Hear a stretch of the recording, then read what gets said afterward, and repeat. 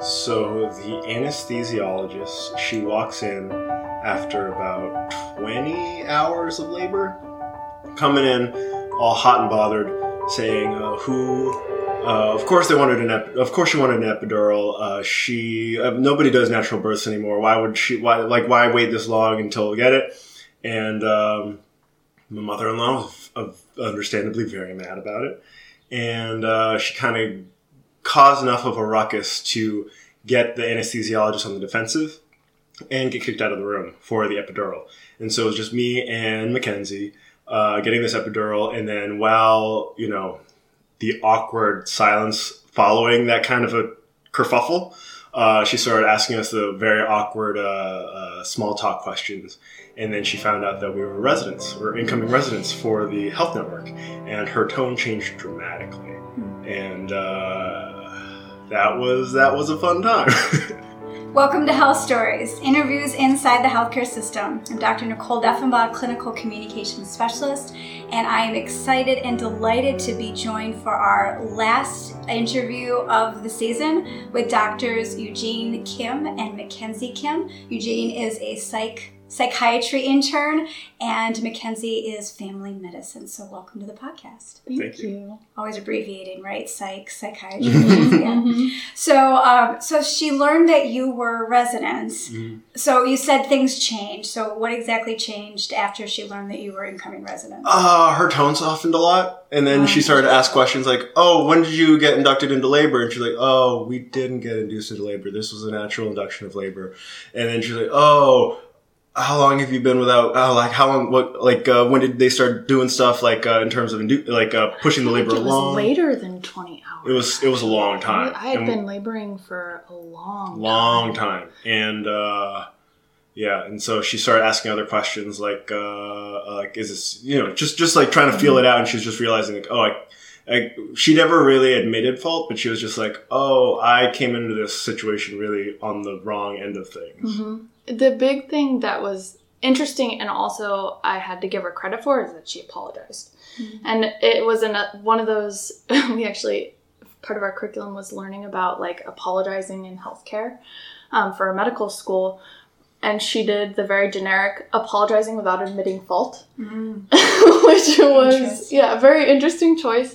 But it was better than not admitting that she had come into a patient's room and said some pretty offensive things that people took offense to. And thankfully I was deep enough in labor that for me it just washed over me and I couldn't even absorb it to be offended by it. But my mom was offended, and she actually afterwards did say to my mom, oh, I'm sorry, that was probably not the best way to go into the room.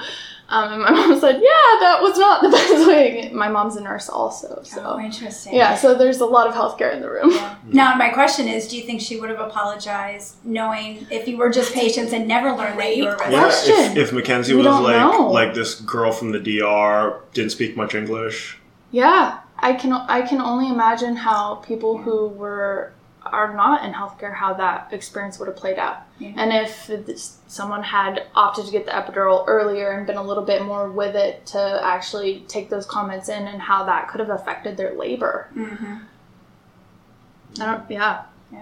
So let's tell the listeners what a resident is. So we're going to back up a little bit and kind of explain some of the jargon and why you've been invited onto the show. Yeah. So a resident is a doctor. That's important. I'm going to pause there. It's a doctor because I think there's a misunderstanding that as learners, you're a doctor in training, which you are a doctor in training, but you haven't actually passed your boards and gone through medical school. You have. Mm-hmm. Yes. So we've gone through 4 years of medical school and the undergraduate prerequisites for it. And to be a resident is this weird fugue state between being a student, being a full student where we have a prescription pad, we can write stuff on it, and we can give medicines out as needed. But we're not on our own sort of prescription pad. We have to be working under an attending physician who is a physician who's finished residency, completed their boards, and had been practicing for some period of time, whether it's a year or 2 decades. Mm-hmm. And so it's that training period between student to being your own, quote, physician. Yeah, you're still being supervised, and you have other attendings who, and an attending is that individual who's above academically. We can talk about hierarchy systems in a moment. But who's above and who makes sure and kind of oversees everything. So the reason I asked you on this podcast is for our listeners is to hear about the future of medicine, because we have, doctors who are newly minted doctors, so congratulations on passing. Thank you. And who are starting their residency training. And tell us a little bit about what it was like being in medical school. So thinking about your program and some of the things that you've learned. And I'm thinking specifically about how medical school is and is not different than med school from, 5, 10, 20, 30 years ago. So we have the advantage of being a part of a program that incorporates emotional intelligence, leadership, health systems, curriculum into the curriculum that we actually received. And that actually is fairly cutting edge. There are not very many programs nationwide that do that. There are starting to be more, thank goodness. But we have had the opportunity to actually kind of be taught that. Whereas in the past, that is something that actually a lot of attendings have voiced to us and our fellow students, that they wish that had been an opportunity given to them, and that they've had to retrospectively go back and go to conferences and actually get a continuing education in order to receive that. So that's been incorporated into our medical school curriculum, and we've had a much heavier emphasis on that. What is emotional intelligence, just really quickly? Yes. So there, you can break it down into this model of 4 different quadrants, but it's basically just being aware of your own emotions. So there's emotional intelligence, and then there's the IQ, the intelligence quotient. It's the more not necessarily feelings based, but more just self-awareness side of raw intelligence. That they're very complementary, and emotional intelligence can be trained and improved upon, and that it can make you a better worker in almost any field. If you have higher emotional intelligence, it means you're better in teams. It means that you are you're less likely to blow up at people because you are more aware of your emotions or your emotional state. Nice, good. And I will just speak for myself and say what a great thing that they're teaching medical students to learn, because it's so needed in healthcare. There's so much emotion and raw emotion, and how do you manage your own feelings and then sort of manage your emotions in a team. So that's excellent. What else are some sort of key things you learned in your med school that are perhaps unique in this day and age? So uniqueness, the fact that we talked about health systems is something that's pretty unique. I'd say 90 to 95% of graduating medical students now, not even talking about 5-10 years ago, wouldn't even be educated on the impact of insurance and what does the Affordable Care Act mean for a provider and a health system, or even what are the different models of providing care outside of a huge health network like a big hospital system. These are things that aren't being taught for a lot of schools, and the fact that we were taught about it, and also they even had us do a couple exercises where we had to write fake lobbying letters to help to our state senators and our legislature, trying to figure out how to communicate on behalf of our patients what the best what our position is as a physician. Interesting. Yeah, and so patient advocacy is definitely a big thing, and is incorporated into the leadership component as well as the health systems component, and that's it. Kind of like I alluded to, it's really missing. It was missing entirely out of curriculum, and now it's just a rare thing and up and coming. And then another thing that we did, and I also am aware that more schools are starting to do this with standardized patients, where fake patients, they're actors, paid actors, to simulate a real patient encounter. And with our curriculum, they would always have these quote select cases where we would have there was a unusual social circumstance in the patient that you had to kind of dig out, and if you were just focused on just get them in, get them out in 7.5 minutes, you totally miss it. But maybe they were a human trafficking victim, or maybe they are a patient with autism spectrum disorder, and they're with their caregiver and managing those dynamics. So those were very interesting things that most medical students wouldn't experience. Yeah. And we were really fortunate also just with the program that we were with. it had a coaching and mentoring component as well. So we were given 2 coaches who were professionals, not always a doctor, but always a doctor, but not always a medical doctor, I guess is the way to phrase that, who would guide us professionally and help us develop kind of professional plans. And then we had a coaching cohort that we were able to form bonds with and to really go through this curriculum and this experience together. Medical school is very isolating, and there are a lot of issues kind of inherent to that, but it allowed us to have a group of people that you could kind of bounce off of if you weren't like Eugene and I and found your partner in medical school. Love and medicine. Love and medicine, yes. So that was a really unique thing that I haven't heard of any other program offering that. And then you had some humanities offerings too, right, earlier? Yeah, and those were and it was just like every month or so we'd have a session and we'd have a reading and just kind of talking in little breakout sessions about it. And that was it had variable utility, but sometimes it was pretty cool. Sometimes it was, And then in addition to that, you're learning, what do they call it? The fire hose of education, where it's like a turned on fire hose of knowledge. And so you're learning all the clinical information. So this is in addition to all the medical knowledge you've learned. And I will say that's one of the big kind of lamentations of previous generations of doctor is that this generation of physician, we have at our disposal all of the internet and Google, and so all of that kind of electronic education as opposed to the book learning and them having to sit in the library for days and nights and retaining it that way, where we have a lot of novel ways to learn things. There's something called, there's different programs that kind of include like cartoons to help you retain information about antibiotics or drugs or what have you. So there are a lot of interesting new ways to learn that are different. They're just different ways than what previously was done. So when you think back to your medical school experience, and being that this is called Health Stories, I'm thinking of stories that sort of epitomize what it was like to be a med student, or stories that stand out for you that our listeners could hear. Perhaps the story that made you want to stay in medicine, or the story that maybe made you want to leave. So this is just something, because I recently had I went to a really good talk about physician suicide. And so what I'm thinking about is the times that probably 2 fellow students killed themselves, and not in our class, but in like our medical school. And it was just totally quiet, like very, very limited response. There were some grief counselors. It was like this student died unexpectedly, and there's the wake. But that was it. And it was very little structure in terms of being able to, how are we going to stop these medical students from killing themselves? Like when going into residency, I know I'm not going to see 100% of my class alive again. Some of them are going to kill themselves. It's just going to happen. And it's an unfortunate reality of this medical education system. Wow. And I just hope it's not someone that I really care about, unfortunately.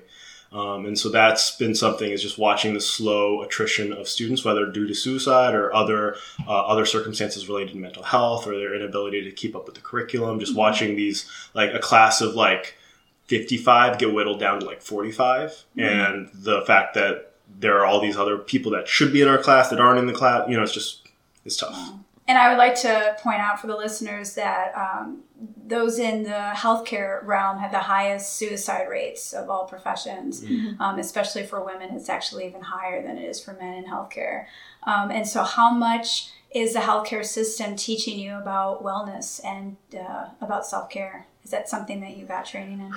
So I think this is probably a contentious spot with anybody who's in healthcare right now, because a lot of the burden is placed on the healthcare worker, where we need to go out and do the self-care. And at this point, if you're seeing this rate of suicide, if you're seeing this rate of quote-unquote burnout, it is not necessarily a problem with the people. It's a problem with the thing. The system itself that's in place. It's we have these weird analogy, but for the dairy industry, it's the things to extract the milk from the cow udders has 6. and cows have 8 udders. Mm-hmm. So rather than have the thing that extracts the milk be 8, they just cut off 2 nipples. And like, yeah, it's weird. Very bizarre. And that's sort of what happens with this wellness is it's like, oh, all these people are killing themselves. Well, it's just go meditate. Yeah, and it's like the issue is not. It's like we're square pegs being shoved into circular holes, not that we're defective circular pegs. Yeah, and that I think that's the big thing is that it's the language that's used around it is that the people are defective and the people are what's wrong, and it's not the people; it's the system that they're in. So there isn't sort of like systemic wellness it makes me think about the letter that you're writing though, right? So you're trying to make some changes in the political infrastructure and, the legal system potentially, but you're talking like as a healthcare system, we're still not addressing suicide, burnout. Mm-hmm. Yeah. And I mean, this talk that I heard was by Pamela Weibel. And she's doing a lot of really interesting work about physician suicide. And she frames it as like as a human rights violation, where we as physicians and residents are being exploited by our workplace for the purpose of more healthcare provided at a lower cost. So our salaries as residents they're decent. I'm going to get paid $65,000 a year for the first year, and it's going to jump up to like 69 to 74. But when I'm a fourth year resident, I'm going to be making like $79,000 a year. It's a great salary. Not knocking that. But the next year I'm going to be I could make up to $250,000, so it's like there. And then when you talk about, general surgeon residents, when they're 5th year residents, they are attendings. They have done way more than anybody else can expect them to. And they're not getting paid. They should be getting paid half or $250,000 when they're getting paid less than $100,000. And that kind of stifling our economic ability to care for ourselves is a big thing. We shouldn't have to, like, in theory, like if we're in the hospital 80 hours a week, we shouldn't have to scrub the toilets. Those are like those little tasks that take up such a huge bandwidth for everybody. But we are unable to do it because we're in the hospital and doing all sorts of things, caring for patients outside of like care hours, charting on patients that we couldn't cover when we're in the clinic. All of those things are aspects that we're sort of we're taking on because we're people that care, but that caring is almost being exploited by a system that is trying to extract as much worth out of us. And I think about the sort of an empathic moment with patients who get really frustrated about how long they're in the waiting room and they get frustrated about the system itself. I'm sort of hearing a little bit of perhaps a connection between the patient world and the clinician world to say we're both frustrated in different ways for how the system is taking advantage of us, exploiting us, not recognizing our time and not being empathetic to our own needs. And that's one of the big, actually, in the surveys that I've seen out of like AMA and whatnot, is that's kind of one of the big corresponding deficits that we're seeing in both physicians and patients is this desire to be able to spend time with your patients. And the patient's desire to actually see their physician instead of being in the waiting room. But instead, physicians are expected to churn out patients quickly and see more patients than necessarily they should or can in a good way, and that allows for connections with their patients. So it's definitely it's a problem and it needs to change. I don't know if it'll change in our generation. I hope so. But I think what is nice is that we did receive training to hopefully maximize the short interactions that we have.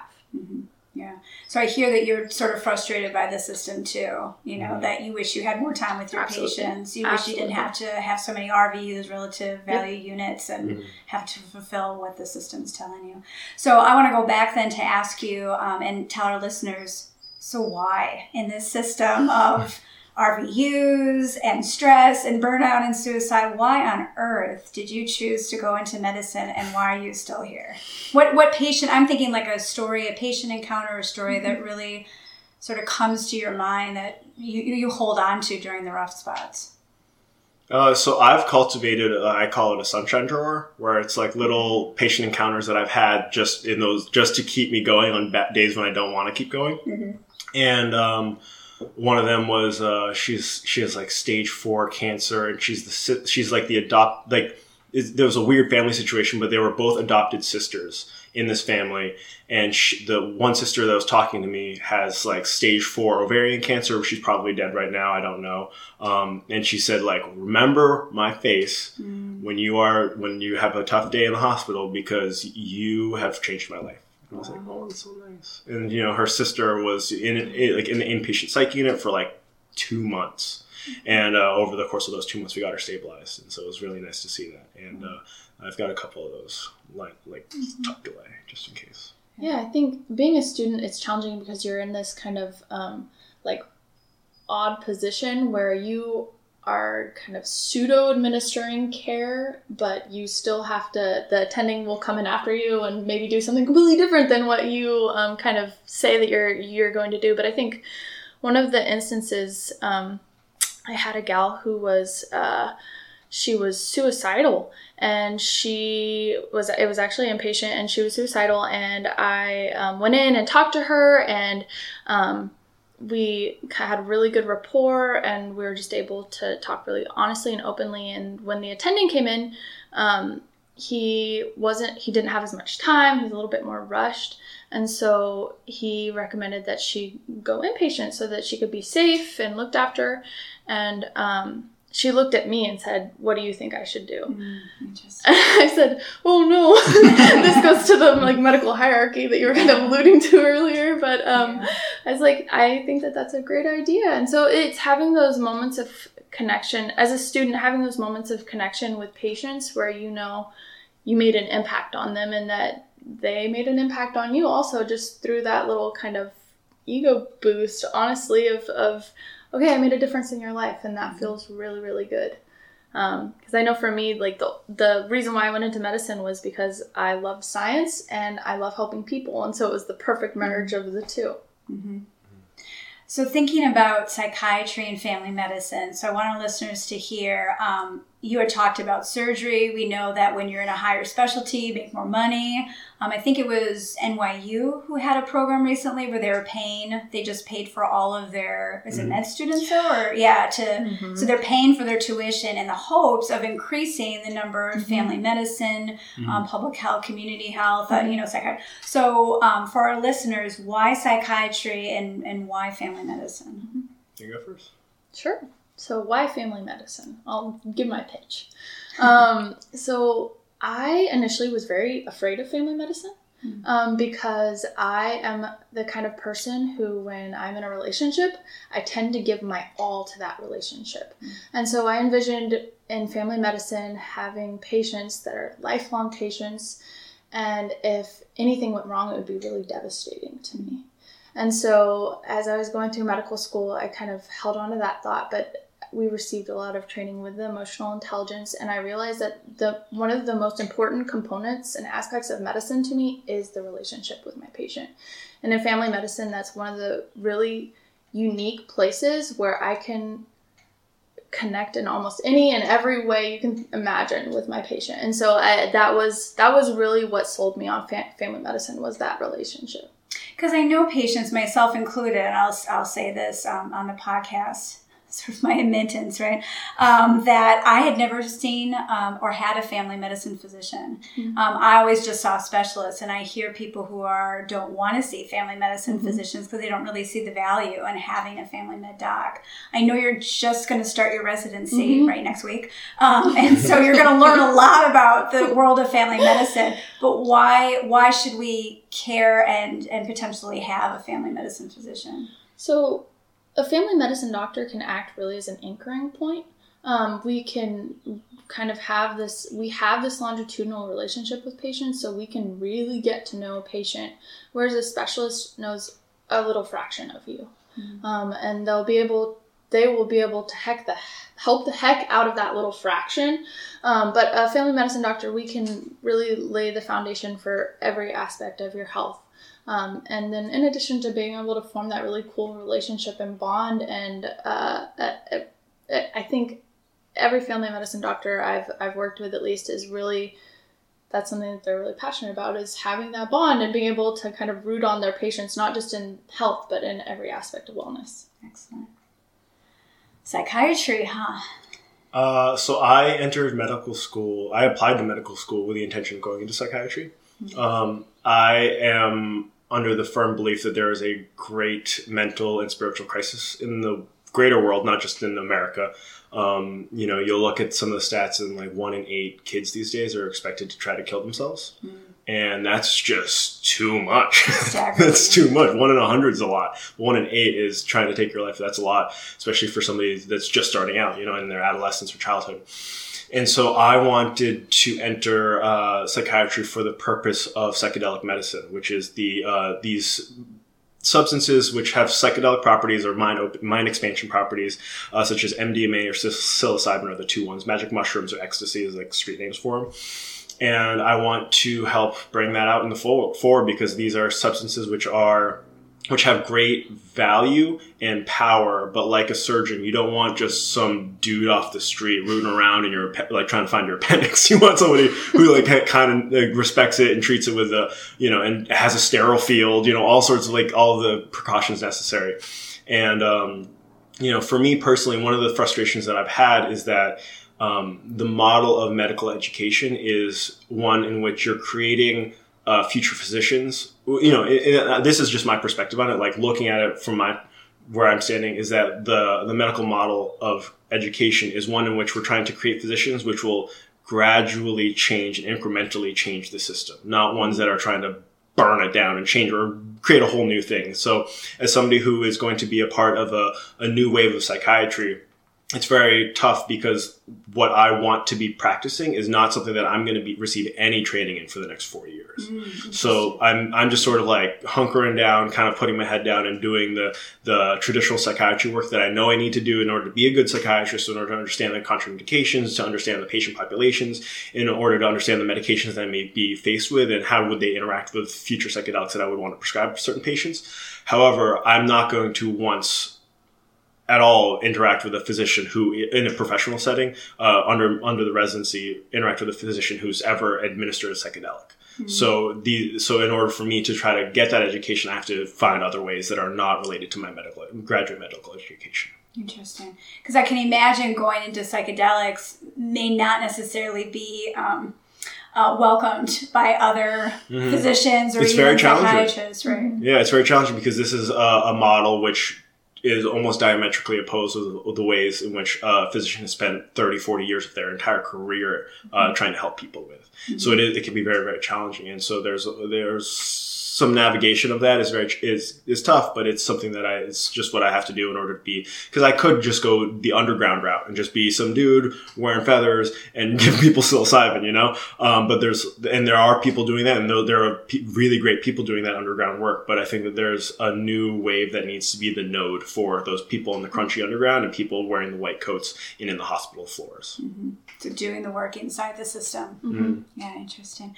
So I want to transition now for our listeners. We do a sort of a little educational piece, and thinking about any advice that you have, knowing that you're going to be residents working with other clinicians. So it could either be attendings or nurses, and I'm sure those who are listening who are nurses and other attendings and staff probably have advice to give to you. But I'm wondering sort of what advice you might have for them being interns. I think it's nice. The program that I'll be joining is very welcoming and opening, and that's something that knowing myself, I guess I cowtail to authority. So it's hard I have a difficult time asking questions when there's an authoritative figure. So I really relish the kind of more congenial, open relationships and being very communicative.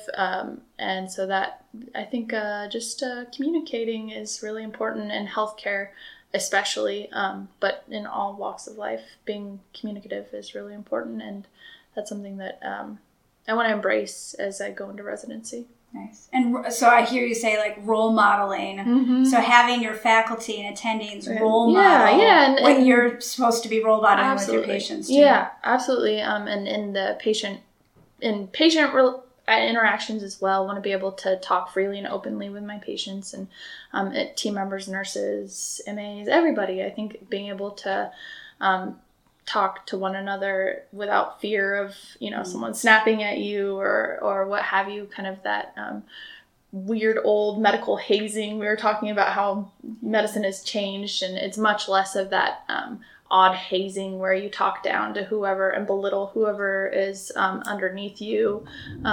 It's much more of kind of an equal playing field, and that's really nice. Yeah, nice. For fellow residents and like new attendings, I think I would recommend that you try to get sick and experience what it's like to be on the other side of like the threshold. It can be really tough to, if you're a young 20-something, you're just out of college or, and you just go straight to medical school and you're in your residency and you're just all flustered and you're just like, why is this fat guy not doing what I tell him to do? And it's like, you don't, just to not understand what it's like to be an older person and not what it's like to be a sick person, you can really lose perspective on the matter and like what it's like to be on that other side. And then for patients, I think just recognizing that, like, if you're in the hospital and you have a jerk of a doctor, it's like they might have just been doing CPR for 30 minutes and you don't know what they just came from because the hospital's a crazy place. It's a really crazy place. And so you can, as a physician, I'll be going from one guy screaming at me, trying to claw my eyes out and pull my tie and choke me out, to somebody who's just weeping, crying, and just had their child die, and it's like going that kind of bungee jumping is really tough. And, that might not be the explanation for all jerk doctors, but I think it's enough to like kind of start the empathy train. Yeah, and I'm glad you just said the word empathy, because that's what I'm hearing, when you're giving advice to other clinicians in training, it's until you've been a patient, and I've heard this over and over again, until you've been a patient yourself, it's hard to really understand not just what it's like to be a patient, but to understand what it's like to be a member in the system on the other side of the system. So you're both in the system, but your roles are very different, and I want to go back to the opening story, right? You were treated very differently because on the one side, you were just a patient being yelled at, and the minute you disclose that you're a member within the, secret society of clinicians, they treat you differently. And so I think empathy is really helpful. So I'm glad that you addressed that. So Eugene, you've already sort of transitioned into the patient side. I brought you both in because I want our listeners to understand that as residents, you have a role and an important one. And I often hear and know of patients, and I'll say until I worked in healthcare, I was one of those too, that didn't want to be seen by someone in training because the appointment is longer, because the assumption is you don't know as much. So why would I put my health in your hands if you're not as trained and if the appointment's going to be twice as long? So what advice and words of wisdom can you give for those who are listening who might be resistant to have you as their physician? They're smiling at each other. Who wants to go first? I'll go.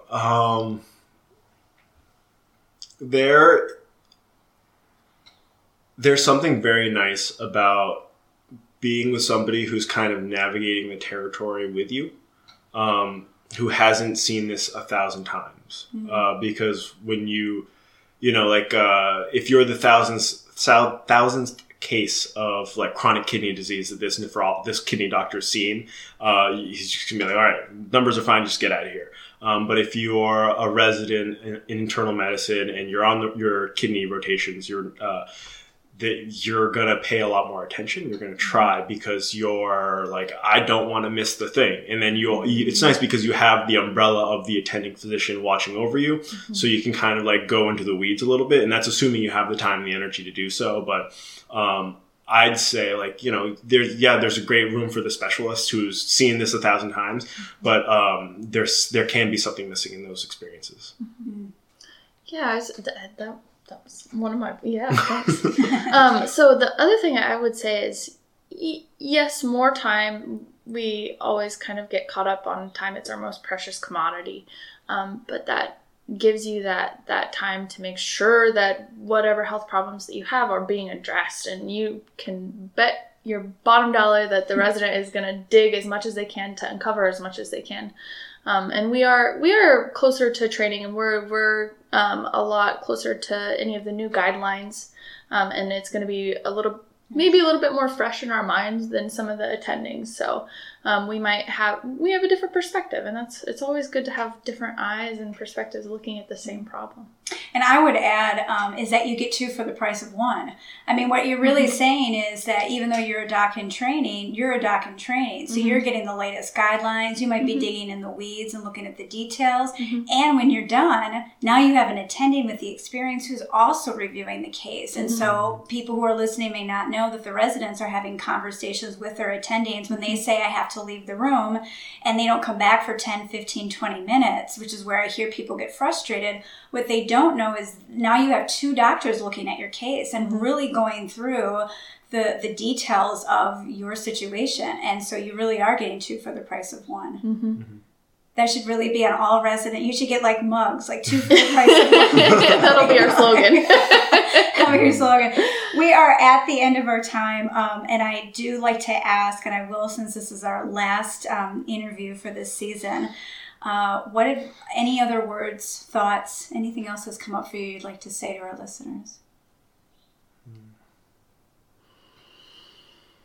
I really liked that you highlighted the empathy. I think that is important for everybody, is to be as empathetic as we can. And I know that that's really challenging sometimes. Sometimes you might not have the mental or emotional space for that. But as a clinician or as a patient, being empathetic is in so many ways really, really freeing, because then you don't have to feel those nasty, draining emotions of anger or of just all kinds of not very fun things. So I think that I really appreciated that you brought that up.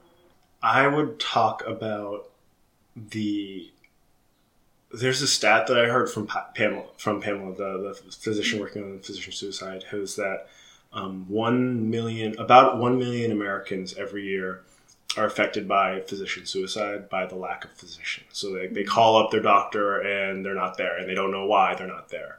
And then no one will tell them why they're not there and why you can't book another appointment with them.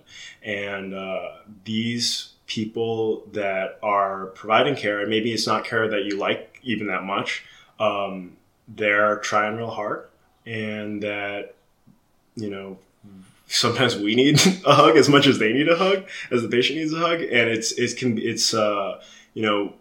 wearing the white coat can seem like a person wearing a white coat can seem so otherworldly, but they're very much in the muck as much as we all are. And that sometimes, as a physician, we always want to make sure that we give everything that we can for our patients. But also it's sometimes nice as a patient to just ask the physician, how are you doing? Because that question can, we'll walk in and we're like, hey, how are you doing? And they're like, great, how are you doing? I'm like, I'm great. And then you just kind of go on with the thing. But to really ask the physician every once in a while, not every time. Sometimes you're like, I'm really late. I need to keep going.